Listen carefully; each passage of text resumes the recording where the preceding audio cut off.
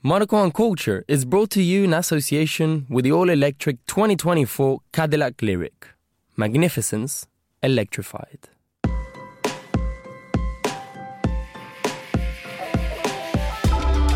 The Cadillac Lyriq delivers a sporty, responsive and agile drive that makes every mile a milestone. This groundbreaking Ultium EV battery platform fundamentally changes how electric vehicles are engineered, delivering charging and power storage technologies that fit seamlessly into far-reaching journeys and daily commutes. The Lyriq is a vehicle that balances the sensual and the technical in masterful harmony, where rhythm, form and colour unite. From emergency braking to intelligent alerts, parking assistance to vehicle monitoring, the Cadillac Smart System suite of safety and driver assistant features standard on the Lyriq means you'll drive with added confidence. While innovations like available Super Cruise driver assistance technology and Google built-in set a new standard for technical prowess. Take the next step. Head to Cadillac.com now to configure your car. The all-electric 2024 Cadillac Lyriq. Magnificence electrified.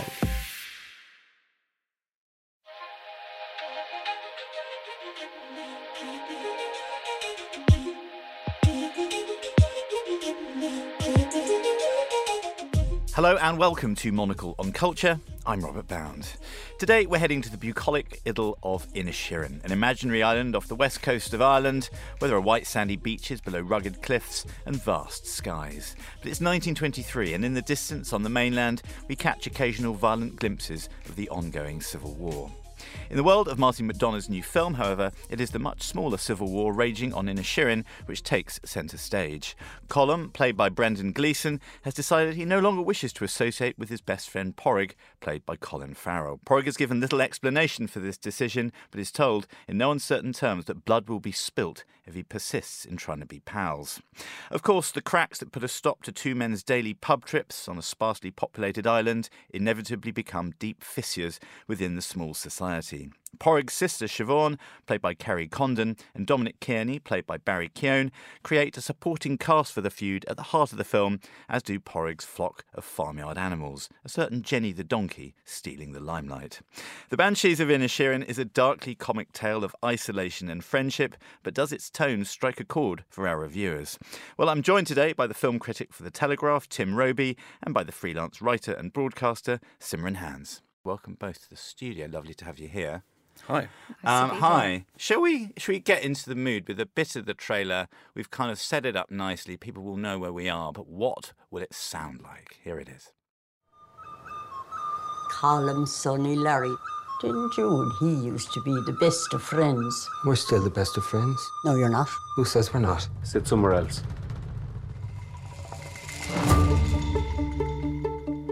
Now, if I've done something to you, just tell me what I've done to you. But you didn't do anything to me. I just don't like you no more.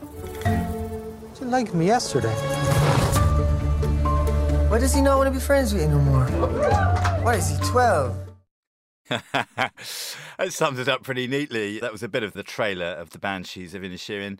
Tim, will come to you first. It's a beautiful film. We've got lovely lilting accents. We've mentioned that sort of the thing looks amazing. What is the sort of tone of this film? Well, yeah, a little bit of chirpy pipe music there and the lovely sweeping shots of the coast of this island. Yeah. You might think you're settling in for a kind of a delightful, cosy little film on an Irish island, but Martin McDonagh does have other ideas for you. Yeah. It is, in fact, bitterly bleak and deadpan and very darkly funny, but in that mode that he does so well, where the macabre and the funny kind of settle in side by side.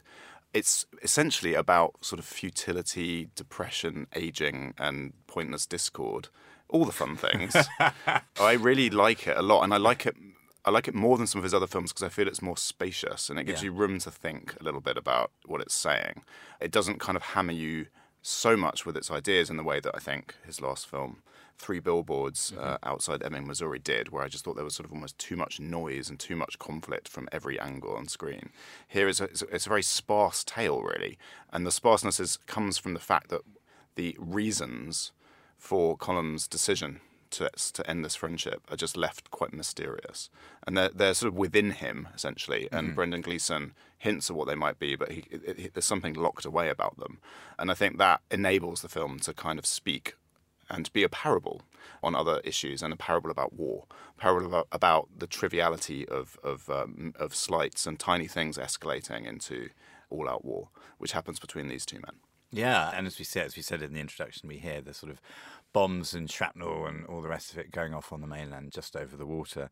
Simran, is this as sad and spare as Tim says it is, or are we existing in a kind of 100-minute fable here, I wonder?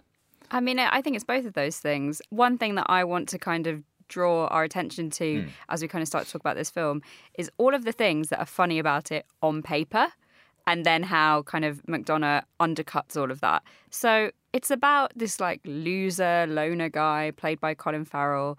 His best friend is a donkey. You know, he goes to visit his other best friend, a real life man, and suddenly he doesn't want to be friends with him anymore. That's just very funny. That's got a lot of comic potential.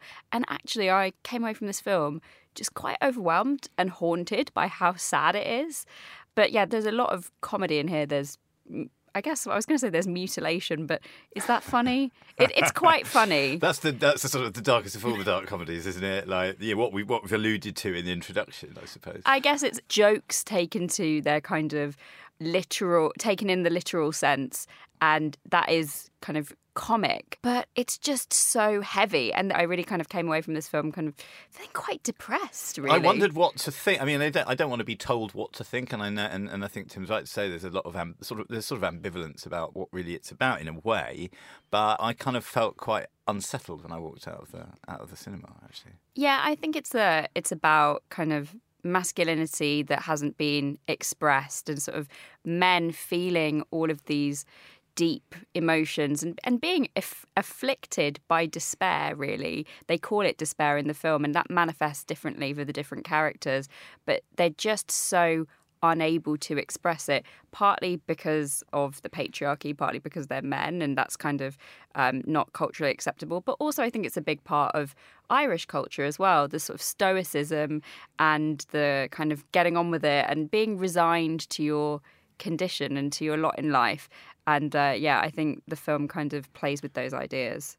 Yeah, that's a really interesting point, because there's a sort of triangle, isn't there, between Porrig, who's ignorant of how sad he might be because he's got Jenny the donkey and he's got Colm up until the point where the film opens, I suppose.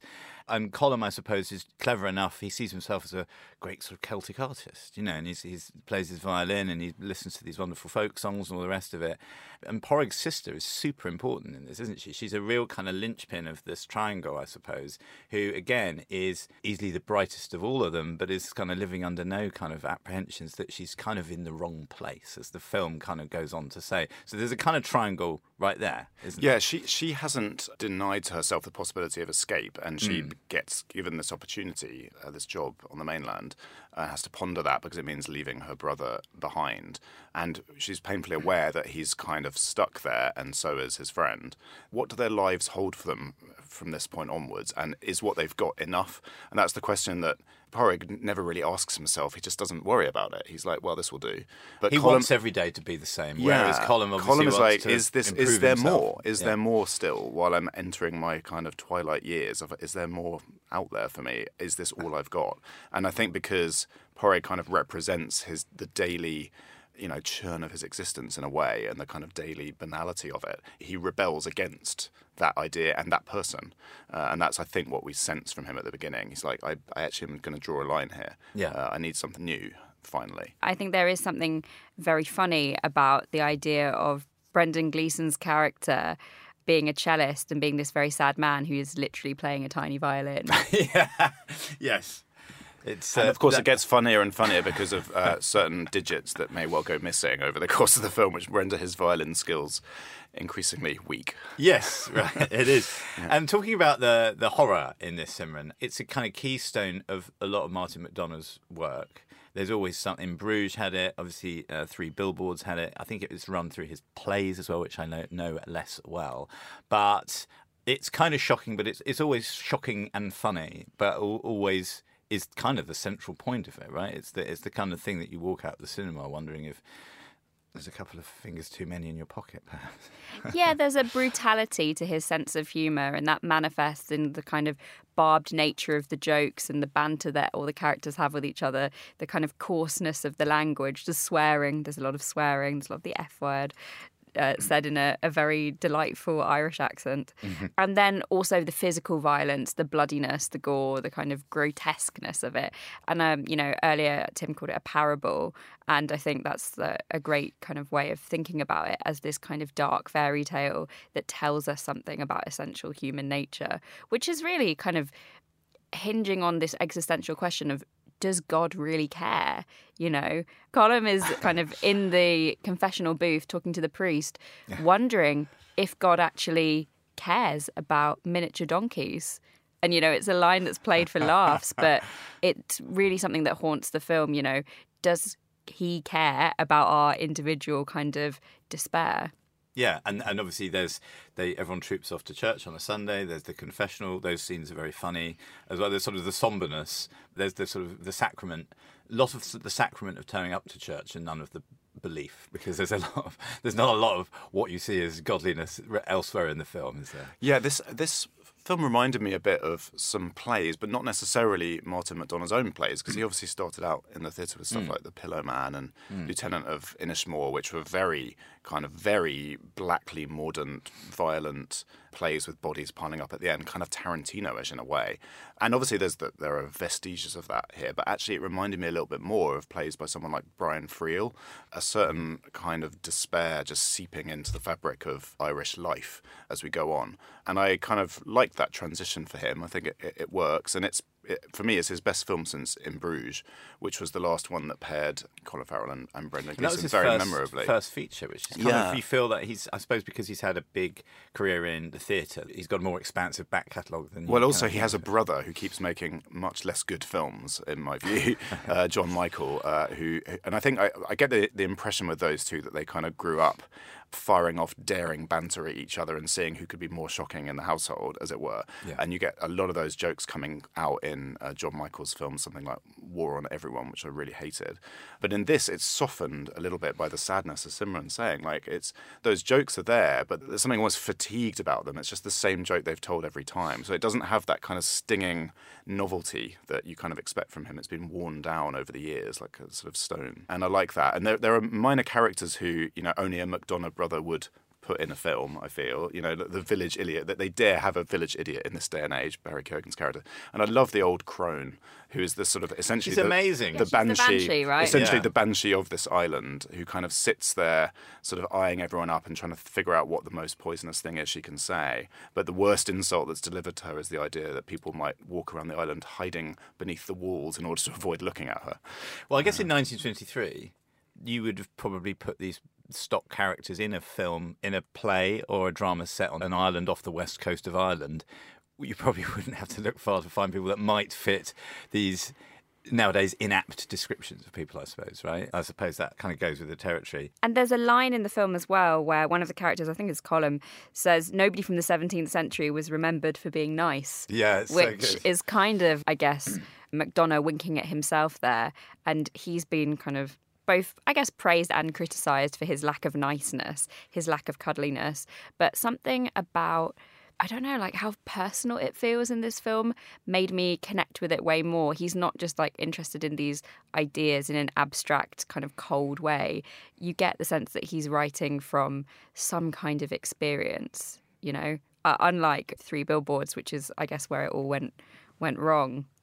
Well, it's just good to have him back in Ireland, isn't it, really? You feel as though he knows these people better. We've talked about sort of the minor characters and stuff. What about the cast? I mean, Brendan Gleeson and Colin Farrell are so strong, whereas In Bruges was a buddy movie with a kind of the balance of power is similar in this. You've got Brendan Gleeson's character Colin as the kind of guy in charge, the older sort of statesman of the two of them, such as he is.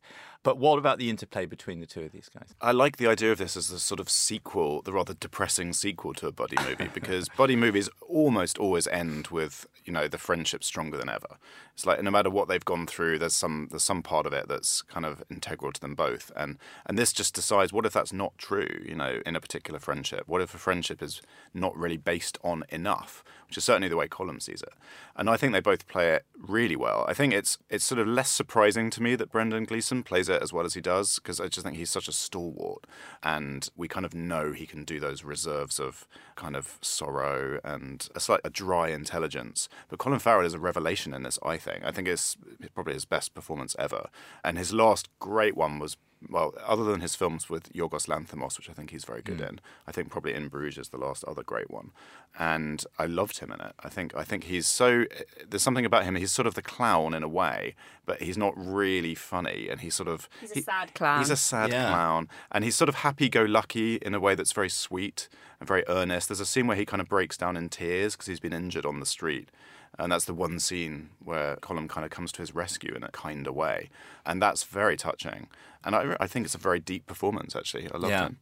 All of Colin Farrell's emotions are sitting right on the surface. He's so open. He's got this very boyish, almost like kind of cartoonish face. His eyebrows are sort of moving in crazy directions. He's so expressive. And then, you have the opposite with Brendan Gleeson. All of it is kind of buried and internal. And I think what's quite clever about the structure of the film is that McDonagh kind of flips your allegiances. So we start off thinking, Colm is being a bit unreasonable. Why doesn't he want to be his friend? We have an allegiance with Porrig. And then as the film progresses, we start to kind of question that. It's very finely balanced. You know, it's not kind of swinging aggressively one way or the other. It's very, very subtle. And despite Porrig's kind of cheery, chirpy, everyday persona, after he's had a few drinks, he gets mean. And we start to ask ourselves, why is that? What is there underneath that surface that lives down there? And is Colm, in fact, worried about that in some way? Or, in fact, as it turns out, Colm finds that more interesting. But yeah, exactly. But, you said something. Yeah, you said something really interesting for the first time last night when he's nursing a sort of whiskey hangover and he's had a set to with him in the pub. I wanted, just before we go, to talk about the place of gossip in the film, because there is a lot of gossip and a lot of hearsay. There's a lot of people not actually saying things directly to each other's faces. There's an excellent proprietress of the post office in the only kind of village on the island of Inisherin. So tell us, maybe, Simon, you can flesh this out a little bit, the power of gossip, because it's super small. We, as we say, we open up, we swoop dronishly across this beautiful island, and you wonder if it's going to be something like James Herriot. It turns out it's not. But then we've got this cute little village post office.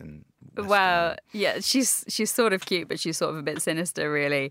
You know, gossip spreads like wildfire, and kind of everybody kind of starts off being like, I heard you were rowing. What are you rowing about? But even Porrig doesn't know what him and Colm are rowing about. I'm not Irish myself, but I know a lot of Irish people would feel that resonates with them, that kind of gossip that kind of characterises the community of the film. Everybody knows the structure is a structure of a society is what it's built upon, like that, right? Exactly, and everybody knows each other's business, and you get the sense that it's a community. And so when one set of people fall out, it's not just a problem between two people; it's a problem for the whole town. This actually chimes with one thing that the film set me to thinking about, which is not only is it a parable for, conflict in some abstract way, but actually in our present moment, it made me think a lot about kind of Twitter feuds, because Twitter as a social media platform has reduced the world to a village in a way, and everything is being fired off, and everyone knows what's being said behind everyone's backs. Everyone sees the subtweets, everyone then DMs and tells each other about them and all this sort of thing, and that's how these fights kind of escalate in social media terms. And it did make me think about that. It made me think about those little microaggressions that can kind of steamroll and gather steam. Talking of steam, Siobhan goes in to pick up a letter. You've got a letter from the mainland, from Dublin, and it's obviously, it's a red letter day. Literally. And she's like, did it open itself, the letter? Because obviously the postmistress has opened this letter and she goes, it must be the humidity. Yeah. And it's sort of lashing with rain outside and all the rest of it. But I think it's so much to do with the kind of parochial nature of life on the island. They're separate from the mainland. They're kind of cut off from everybody else. And so the toxicity of the gossip kind of fuels the argument even further and contributes to the sort of small-mindedness of the community. Yeah, there's very few places left to run on Inisherin, I suppose. Definitely some of the barflies in that pub are kind of propping it up, just thinking, what's going to kick off tonight? You know, what's the latest in this saga? And they're eyeing it from the margins. And who hasn't been that barfly? Sure, yeah. In life. Exactly. Who hasn't been one of the characters. I wonder if we could just give Jenny a little scratch on the ear before we go. This is the most basic thing to bring away from any film. I was like, everyone surely should have a pet donkey, a micro donkey. Simran's not looking particularly impressed. Well, I was just going to say... Clip-clopping around in your kitchen? Say justice for the Border Collie, who is also an important pet in the film. But I definitely think animals are used to kind of show people's humanity. You know, even if you wouldn't save your friend, would you save a dog? Would you save a donkey? Those McDonoughs must have grown up with some good pets, because there was a great dog in Calvary as well. Yes, John indeed. Michael's film. The best relationship in the film was between Brendan Gleeson and that dog. I do like those pets. Thank you both for your thoughts on the Banshees of Inisherin. Time for you to tell us what it made you kind of search for in your DVD cabinet, if people still have such a thing. I do. Yeah, I do. I've got a shelf, but I've got a lot of Blu-rays Shelves. in storage in a new house that we've not yet packed into. So. Well, that's something to light the fire. Yeah. Crack on, Tim. And maybe one of the first things you'll be thinking about is your recommendation, which is Whatever Happened to Baby Jane. Yeah, so this Nice might seem one. like a weird one, but I was just thinking about feuds and about people whose lives have been spent together feuding, I suppose, on film. And that popped into my head, obviously, as a kind of very gender-flipped example. This is the 1962 classic with Bette Davis and Joan Crawford as sisters who have entering a kind of decaying spinsterhood and really cannot live with each other or without each other. It's the one with Bette Davis serving up a dead crow on a plate to Joan Crawford and dragging her out of her wheelchair and all of those things. And we know that in real life, the two actresses had this feud as well. And we know that partly from that HBO show that Ryan Murphy made with Susan Sarandon and Jessica Lange. It's obviously a different scenario because we know that this sibling rivalry has been crucial to this particular feud from the earliest days of Baby Jane being this kind of celebrity child star and her sister feeling like she was the sort of downtrodden failure. It's the feud that keeps them alive, almost. It's the feud that keeps them alive. And there's something sort of strangely tender about the film for all of its kind of camp qualities and its kind of almost, macabre Grom Guignol elements, I suppose. There's something oddly touching about them as well, and there are stray moments where you sort of sense their reliance upon each other. And again, the macabre elements of Madonna's film put this in mind for me. And it also struck me quite oddly that both films end on the beach. They both end with a strange scene, a master shot on the beach of the characters kind of drifting apart. And in the case of Bette Davis, she's sort of doing a dance of madness with fans who can't believe that this, superannuated spinster is still playing out the routine she did when she was like a 10-year-old Shirley Temple figure. It's very creepy. I think Inisherin has a slightly unsettling ending as well because it feels very abrupt to me. It feels like you're not necessarily expecting that to be the last scene when you see it, which hopefully isn't a spoiler because people won't know which scene I'm talking about quite, except that it's on a beach. But there's not a lot of looking out to see in the film. There is. You don't get catharsis in the way you might expect. That's it. And that's one of the things I do actually value about the film because I feel as though it doesn't hammer things home too much there at the end. It kind of it lets you drift out thinking about it and slightly perturbed about it. It's kind of open-ended in that way. But yeah, I always go back to Whatever Happened to Baby Jane. It's one of the, it's in that Blu-ray set somewhere and it will come out onto the shelf and I'll watch it again and again. It's a strangely delightful film for all of its sort of horror elements. Nice. Fresh from the currently in storage DVD collection of Tim Robey. That was Whatever Happened to Baby Jane. Thanks, Tim. Simran, you've chosen to talk about the career of Barry Keoghan. Yes, the power of Barry Keoghan as well. He's so good in this. Yeah, he really stood out to me in this film, even though it's a small role. He plays this guy called Dominic, who is kind of, as Tim put it earlier, he's sort of the village idiot. He's the Shakespearean fool character of the film. He's the son of a policeman. And some pretty dark things we learn have kind of happened to him. And yet he has this vulnerability and this wisdom that really makes him, I don't know, like just a very compelling presence in the film. And, he's so young compared with the gravitas of the older men. I thought he was really interesting in this film. And I actually think he's been really interesting in all of the films that I've seen him in. I mean, you might have seen him in Dunkirk or in The Killing of a Sacred Deer, which he also starred in with Colin Farrell. He is a very small part in the chivalric romance The Green Knight. He has Such a good film, that. Isn't Loved it? that, yeah. A tragically underrated film. Yeah, he was a sort of creepy, jaunty peasant, wasn't he? Sort of Yeah. Exactly. That's perfectly put. I hope that's what it says in the casting. He was also really great in an indie movie called Calm with Horses, where he played a kind of henchman. He was in Chloe Zhao's The Eternals, and he is going to be the Joker in the follow-up to The Batman, which is the Robert Pattinson one. And he's got this sort of restless energy, which he's able to kind of harness into either sort of goofy comedy. In The Green Knight, he's very funny. In this, he kind of has a funny edge. Or he kind of like channels that hyperness, that hyperactivity into this brooding, kind of swaggering presence. And that's kind of what his character's like in The Eternals. He kind of clumps around in his... Well, I guess they're not Doc Martens, but they might as well be. And in this film, I just saw a different side of him. He's really vulnerable and he's just doing something different. I also think he's got a really interesting face. He's got a great face, yeah. He has got a great face. And I think so many actors, particularly now, are so boringly handsome. And he's got these really piercing light blue eyes and this kind of twisted, menacing smile. That's the weird thing. At first, I wasn't sure I was going to like him in the film because I thought perhaps he's too menacing for the role. We've seen him play like serial killers and so on. Exactly. And there's something unsettling about it. But what I will say is that by his final scenes, I thought he'd sort of sunk into a much more vulnerable mode, like you're saying. Totally. And he's got this, like, I don't know how to describe it. It's almost like there's a feral edge to him and it can kind of be softened or it can be amped up. He always looks as though he's just rolled out of a bush somewhere in Ireland, like a thicket. He's just like, come out, and there he is. Yeah, he's got a real restless energy. I mean, in this film, the character has a sort of restless energy that you don't quite know whether if he's going to be tender.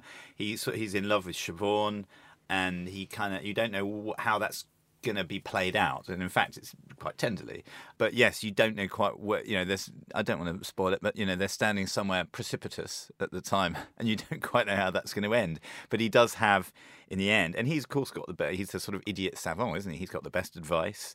He kind of knows miles more than anyone else on the island, but without resorting to gossip. He knows it sort of innately as a human because he's always on the outside looking in, I suppose. He's got a bit of an incel quality too, I guess, which is part of what he can play with his slight edge of menace. But, and maybe that's why they cast him as the Joker. I think he's a really interesting actor and I haven't really seen anyone like him. He's going to be in Saltburn, which is directed by Emerald Fennell, who made Promising Young Women, and he's also going to be in an Apple TV miniseries called Masters of the Air with Austin Butler, which is about a trio of World War II pilots. And that has some interesting directors attached to it as well, I think. And so I'm kind of interested to see where he goes.